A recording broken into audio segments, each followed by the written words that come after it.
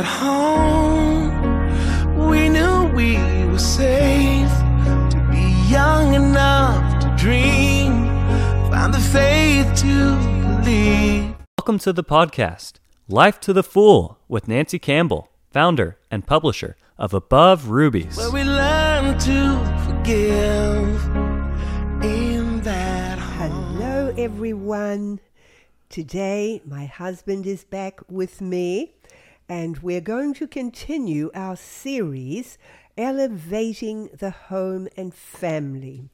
We have popped in a few other podcasts in between, as I have had guests staying with me, but we're back on this one today, and we're going to talk about elevating the table.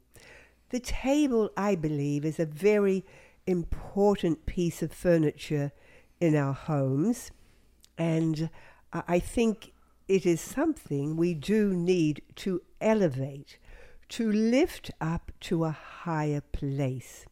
We can often just take the table in our kitchen or dining room for granted, and we don't see its full purpose, and I think that is so important. Well, to begin talking about tables, I think we should first know where they originated. Do you know where they originated? I wonder. Do you think you've got the right answer? Maybe you're saying, well, in the Bible. Well, that's true. We read about tables way back in Exodus. In fact, in Exodus chapter 25, verse 23, we read where God said to Moses, "Thou shalt also make a table of shittim wood." Now that was the table of showbread, and that is the very first time the word table is mentioned in the Bible. Now, I'm sure they had tables before then to eat their meals, because they'd been eating for a long time before this scripture came, and but this is the first time we actually read about a table. But this is not where they originated. They originated somewhere far back from even the Bible. So maybe I'll have to tell you. Tables originated in heaven.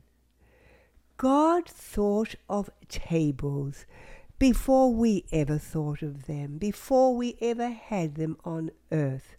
They were in God's heavenly kingdom. Now we know this because we can read, I'll just read you one or two scriptures. Go over to the New Testament, and in Luke chapter 22, verse 30. And what does it say here? Verse 30, and it came to pass. Wait on. No, that's another scripture I want to tell you later. But let me go to Luke 14:15. Yes, 14:15. And when one of them sat at meat, or that means it sat at the table, with him, heard these things, he said unto him, Blessed is he that shall eat bread in the kingdom of God. We go to Matthew 8, verse 11. And yes, and here, Matthew 8:11, and Jesus is speaking, and he says, I say unto you that many shall come from the east and west, and shall sit down with Abraham and Isaac and Jacob in the kingdom of heaven. When it says sit down, it means sit at the table. Again, we go over to Luke 22:30, and we read where Jesus said that he's talking to his disciples, and he said, Oh, that you may eat and drink at my table in my kingdom. Jesus was talking about his kingdom in heaven, his heavenly kingdom. And he said, one day I'm going to have you sitting around the table and we will talk together, not just here on earth, but in my heavenly kingdom. So precious, ladies, I want you to get a vision. Tables are heavenly. God has tables in his kingdom. They're part of his kingdom. And so we need to lift up our eyes and see our table in a greater way than we do. Not just thinking of it as somewhere we plonk some stuff or just, plonk a bit of food and everybody just eats it and runs. No, the table is very, very important. Can I say something on this point? Hi, because darling. Yes, you are with me. You speak. I do think that it's so easy these days for people to just change their ways, so much so that the table is hardly even used. Some homes don't even have a table, and people just come in and go to the refrigerator and grab whatever they need and rush off to do whatever they're doing in their bedroom or wherever they might be sitting with their computers and so on. And the art and the blessedness of a table, of getting around the table with your family and everything, is getting lost. And I don't think that's to our good that it's getting lost. I think it's to the detriment of family life and the way God intended it to be for fellowship. How can you have fellowship if you're not sitting around the table in that sense that you can, the richness of being at the table? Oh, yes. And also, another scripture about the heavenly table. We go over to Revelation, of course. And what does it say there? Yes, talks about the marriage supper of the Lamb. Revelation 19, verse 9. Blessed are they which are called unto the marriage supper of the Lamb. Now, you can't have a great feast. This is talking about a great feast. It will be the greatest feast of all feasts that's ever been prepared. There have been, weddings. People love to make a great feast. Some are more lavish than others, but this will be the most lavish feast that has ever been in the history of this world. And we won't just sort of hang around. We'll be sitting at tables, because we know as we read through the Word of God that God always talks about sitting to eat. To sit down to eat. This is a very important thing to understand. We're not meant to eat on the run, or just eat as we're continuing our housework, or eat as we're running out the door to get somewhere. No, God intends us to sit down to eat. And science also proves that you get far more from your food if you sit down and take time to eat. Now, that's a hard thing in this rushed world, this busy world, but it's a habit we need to get into. In fact, if you would check out, and you can go to each of the Gospels, Matthew, Mark, Luke, and John, and everyone tells the story of Jesus feeding the 5,000. And everyone tells this little bit. It says Jesus commanded his disciples to command the people to sit down. And Jesus did not break the bread and thank his Father and give them this bread and feed this multitude until everyone was sitting down. Now, there were 5,000 men plus women and children. That was a big company. And I think that would have been quite a task for the disciples. That's why Jesus said, I'm commanding you to do this. And then he said, and you command the people that they sit down. And it was a command. And we read that in all the Gospels. Can I say something on that Yes. point? Because some people have such resistance to that kind of authority. Yeah. When leadership, even in a church, says, "Can we please stand?" They don't want to stand. I'll stand if I feel like it. Or can we now sit down? Some people say, I don't know whether I want to sit down. But God really knows what's good for us. And we're more relaxed when we're sitting down.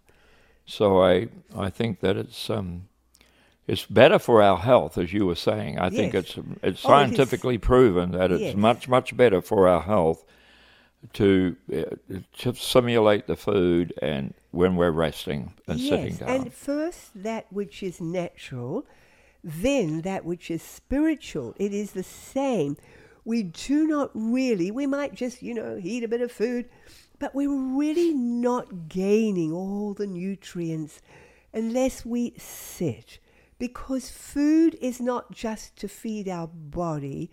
Food is always likened together with fellowship. We're meant to fellowship as we are eating. But it's the same in the spiritual when we read about Mary. Do you remember when the Bible says that Mary sat at Jesus' feet and heard his words? She wasn't just passing by, I wonder what Jesus was saying there, and grabbed a little bit. No, she sat at Jesus' feet and heard his words. She really got something, and that's true even in our own Bible reading, where we're feeding for our souls. It's the same thing. Sometimes we're so in a hurry, we might, I have to read my Bible, grab a couple of verses, and sometimes because of circumstances, that's all we can get.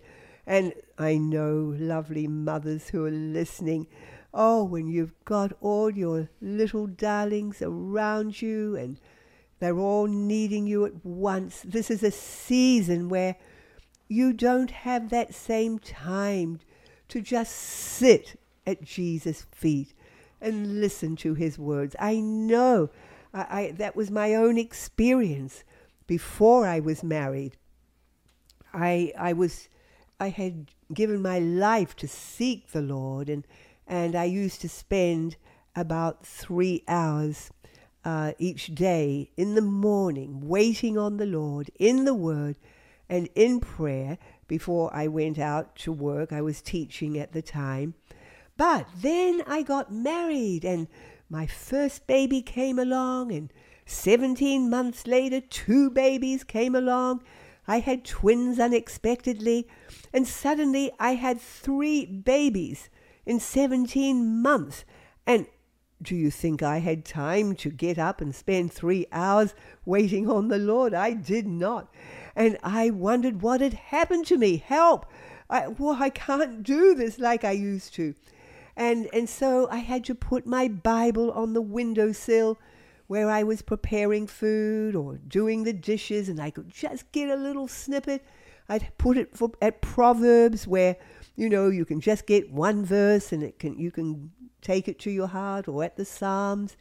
And I'd have a Bible in the bathroom or where I was nursing the babies. But that was a season of just being able to get what I could just in those little moments. And God understands these seasons. But when you do have more time, it's really to really hear the Lord. You do need to be sitting at his feet. Anyway, so talking about elevating the table, I believe we need to make the table a very, very important place in our homes, because it is a heavenly piece of furniture. And then we read, let's read in the Lord's Prayer. And what does it say? Jesus told them how to pray. Thy kingdom come, thy will be done in earth as it is in heaven. We go over to the account in Luke where Jesus was telling them how they should pray. And let's see, I just have to find where it is here. Luke 11. And let's see, yes, verse 2. And here it says, thy kingdom come, thy will be done, as in heaven, so in earth. It says it a little more simply there, as in heaven, so in earth. Okay, if God has tables in heaven, well, we also have them on earth. But let's see them as a heavenly piece of furniture. And let's elevate them to where God has elevated them. I do believe the value that we set upon the table is how our children will see it. Now, if it's time for supper and, we've cooked something and we just put it down on the table, maybe a naked table, I call a table that doesn't have a tablecloth, I call it a naked table. And anyway, people say, oh, goodness me, how do you expect me to put a tablecloth on? Help, I've got enough work to do. Well, you don't even have to put a tablecloth on your table when you have little children. You'll be able to do that when they get older. There are seasons in life, but you can put a plastic tablecloth on. That is, today you can buy beautiful plastic tablecloths that look real. They just look like a real tablecloth, and it does something. I mean, during the day, you've maybe got a naked table, or it's a table filled with books, with homeschooling, or in the day I usually have a runner on my table and a vase of flowers, or something like that. I love something on the table. But when it comes to supper time, we take that off and we put on a tablecloth because it is now meal time. And I want every meal to be special. Now, if we don't make it special, our children won't find it special. They'll just come, eat and run. But if you make it special, you put a tablecloth on, and I will, in my transcript, I will give you a link where you can buy these lovely checkered tablecloths, and they're just plastic, but they look so real, and all you do is wipe them down, and you've got to wipe down your naked table anyway, so why not make that little extra to make it beautiful? You can put a candle if you want to. You don't have to do that every time, but every now and then. And, of course, as your children are getting a little older, even 4- and 5-year-olds, they can learn to set a table correctly. You show them how to set the table. They love to do it. And you inspire them how to make it beautiful and special. You can get them to go outside and see what they could find. Maybe there's some wild flowers that they can find and they can bring in and put in a little vase. I think you say vase, but down under we say vase. And they can do that. Or maybe there's something special. They found a very interesting piece of rock or something, and they can bring it in and put it on the table, just in the middle, something to talk about when you're at the table. But to make it special. And then even once a week, do something even more special. You can even write little place names for your children. I often did this throughout the years, and I would have to take time to think about it, because I wouldn't only write their name, I would write something to go with it. Okay, so say their name is Barry. So underneath that, I would put bold for God, something starting with the same letter as their name, and just inspiring them. Or sometimes I would spend more time and write a little rhyming couplet about them. Sometimes I'd do 4 lines, and I'd put it there on their plate, and it would be something special for them. something that they realize they are special. But you will find when you make your table special, you make it look lovely, you will find that the children's behavior changes. They will rise to the value you put on your table. So it takes me back to Palmerston North, New Zealand. Yes, Mainly where we were raising our children. Yeah, we were raising our children there. And I was, pastoring a church, and I was invited out to go, and I think you came with me on this particular day, and we went out to visit these people that were fairly new to the church. They'd just come from a historical church.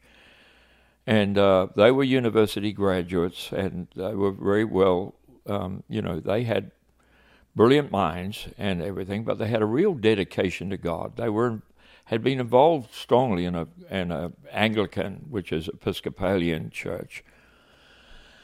And so they showed us through their home, and it was so interesting to see they had 12 children, I think. 12, yes. Yeah, 12 children. And ranging from teenagers right down to little babies. And they took us into the room the living room, where they had the table where they all sat down. And the father had taken initiative, I think, to put in, the whole room was made to feel like a church. They had church windows in, I guess it's because they came from historical backgrounds. So they had these kind of church windows, but on the table was a big table to sit everybody down. They had what we call down under poker work, because a poker, you put a steel poker into the fire and you heat it up. You heat the poker, and then you poke the fire with it, of course, a piece of steel, long steel, and then heat it up, and then you could write in the wood. What do you call that here in America? Poker? Good. So writing in the wood, and they wrote all these verses of Scripture, wonderful verses, all over the table. So the children couldn't even sit down at the table without observing Scriptures around where they sat, which I thought was very thoughtful of them, because they were raising these children for God, and they were using the table as a way of getting the Word of God through to them. So no wonder the Scripture says, you write it on your walls, you write it on your door, above your doorposts, and you write the Scriptures down. Yes, and actually it was that table family, is a good place to write it. It was when I met that family, that was when I started baking our own homemade bread. Yeah.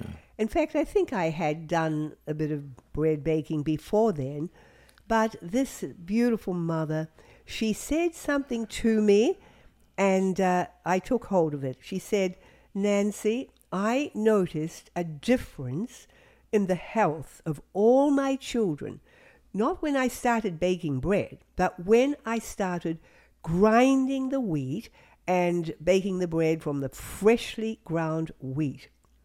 And I thought, wow, that's a pretty good testimony, so I think I'm going to do it. Well, back in those days, you just couldn't go and buy a grinder like you can today. Just go on the internet and you can get a wonderful grinder, a Wonder Mill you can just have on your counter, which I have now, just sits on my counter every day. I never take it off because I'm always using it. But back then, there were none of those lovely little grinders. And so I had to search, and then I found this farmer. He had this great big contraption that was about as high as this roof, and he used it for grinding food for his pigs. I said, "Hey, can I come out every 2 weeks and grind my grain for my bread and use your grind?" He said, "Yes, you can do that." So I wasn't doing it, every time, but at least every 2 weeks I went out and ground my grain for my bread. And then you found an old... I found an old coffee grinder. Yes. Yeah. And I used that for a long time, yeah. And then eventually we got this wonderful stone ground grinder. That was amazing, wasn't it? Yeah. And then, of course, we traveled to Australia and then lived there for 10 years and came here. And now, of course, I just use these Wonder Mills. They're great.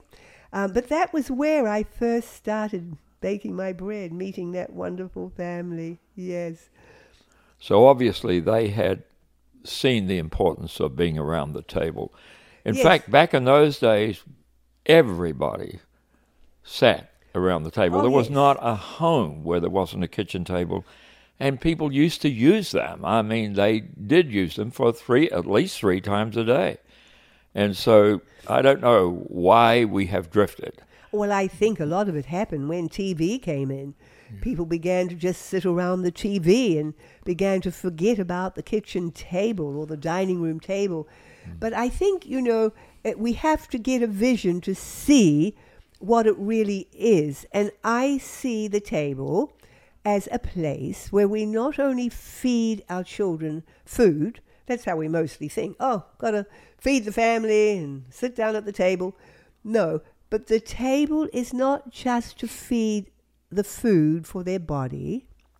It is a place to feed the body, the soul, and the spirit. Now, lovely ladies, if you can get a hold of that, it will change your whole life. It'll change your family life. It will just give you a vision beyond what you have had before. Because you're not only going to cook a meal, this is the beginning, of course. You are going to feed their bodies, and also we need to get a vision for that. When you're not going to just feed them any old thing, I believe that mothers have a responsibility to research and know what is the best food and the most healthy and wholesome food to feed their families. We have a responsibility. God gave us these children, and we can't put down their throats all this junk and chemicals and devitalized food that's around today. I mean, when you go to the supermarket, what aisles do you walk down? I don't even walk down an aisle where they have all those packages. I don't even walk down an aisle where they have all those tins of stuff. No, I go to where they have the produce and maybe one or two things, and that's it. I mean, I don't live on any devitalized packaged junk. And that's not what we're meant to feed our families. We've got to get back to how God wants to feed our families. And it's pretty hard to change once you've fed them the junk, as you say. Oh, yes, maybe that's true, because I don't think I've really managed yet to get your thinking onto my thinking to food. Well, you have, generally speaking, especially when I'm home. But but it is hard to get children back. I mean, if they've been used to Chuck E. Cheese and McDonald's and everything. But actually, you didn't get brought up on fast food. But, yeah. Back then it was just normal. Everybody baked with white flour and white sugar, and everything was just filled with that. And brown rice, we were brought up on white rice. That's true. But now we discovered the importance of brown rice, but it's hard for people to change, but especially for children. Children will resist like anything if they've been. So we have to be very careful about, right from the beginning, starting them on very healthy food at the table. And I often see mothers giving their children all this junk and all these little packaged junk and these little wee sort of fast foods and these little snack things that they can buy. And the children are living on them. And I'll say to the mother, why are you giving them this? Oh, well, that's what they love. But if you had never bought it and you didn't ever have it in your house, they wouldn't even know it existed. Yeah. I mean, mothers are responsible. You don't have to buy the junk, and your children will eat what's in your house or what you give them. And they develop that desire. Their taste buds go to what they've been brought up on. That's so true. Yes. So anyway, you are going to feed them a wholesome meal, and it does take time. I find to prepare a meal takes time and thought, because I want to prepare a meal that's nutritious and it also looks nice and is kind of something, that people are going to want to eat. And it has wonderful flavors and aromas. That's why I love to cook with lots of spices. And we like in our home, a lot of hot food, spicy food, because we don't like bland food very much. Some people like bland food. But okay, so we're preparing a wholesome food, but that is only the beginning. We also have to feed their souls. And we have to begin to engage our children in discussion and heart-to-heart fellowship and talking with them. If you come to a table, now this is what I have found, ladies. I have found that if I come to the table, I've, been preparing the food and we sit down, if I haven't thought of a question or I haven't thought of a subject to bring to the table that we can discuss, I often find the conversation goes nowhere. Nobody really says anything. Well, it usually goes very negative, actually. Or it can go negative. Yeah. Or argumentative, or yes, they begin to squabble and fight. And yes. A table can be bedlam. And it is true also. You're training at the table. But there is something wonderful about bringing something to the table to discuss. A question. Like if you have little wee children, you can just ask a question like, now children, what was the best thing you did today? And you get each one of your little children to talk about it. And they also want to hear from Mummy and Daddy. We have to tell them what was the best thing that we did today. Or you could say, what was the funniest thing? You're just getting them to learn how to engage in conversation at the table instead of just going nowhere with it. Or as they get older, you're going to bring a subject to the table to discuss, or another question that will really get them thinking. And so I actually I have a list of questions that often when my brain goes blank and I can't think, I will refer to it. And I do have it on my webpage under the family table. You can check it out there. But here's just one or two of some of the questions we would ask our children. This is one, we use this question quite often because they loved it. If you were given $1 million, how would you spend it? Oh, they love to talk about that. And even here's another one. If you had all the money in the world and you could travel to any country you like, which one would you choose and why? Those are just fun discussions. But then you can, ask more perhaps political questions. We're a pretty political family. Or you can ask Bible questions, about a scripture, perhaps, like children. Romans 3 verse 4 says, "Let God be true, but every man a liar." Now, what do you think that means? And you will go round each person, making sure each person gets to share. And, sometimes at the beginning they may not know what to say, but they are going to learn how to think and how to, speak out what they feel and what they understand. And you can do that with any scripture. You can bring it and ask them what they feel it means.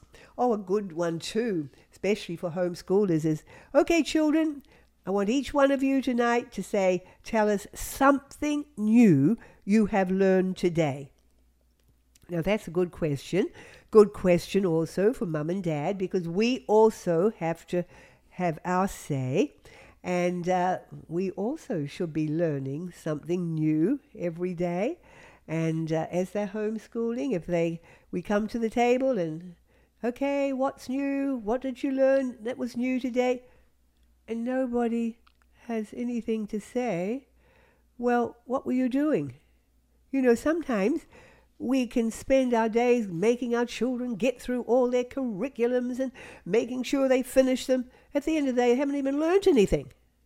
You know, sometimes it's better to just learn one thing than try and, read a whole lot of stuff you're never going to remember. So that's a good one. That checks out how you're going with your homeschooling. Here's another good question to ask, I think, and I don't know whether we did, but I was thinking of a family down in Australia that we knew that were very good servants and would go to help people a lot. They would take their children to help. There was one older lady there. So anyway, this lady was in great need. She was a really very frail person. They used to help her. But the good question would be, is who did you help today? Yes, that's a good one. Very good one. Yes. It may have even been their brother or their sister who needed help.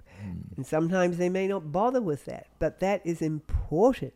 Doesn't always have to be someone outside the home. It can be someone inside the home. Yes, that's a good question. But you can find many more if you go to the website.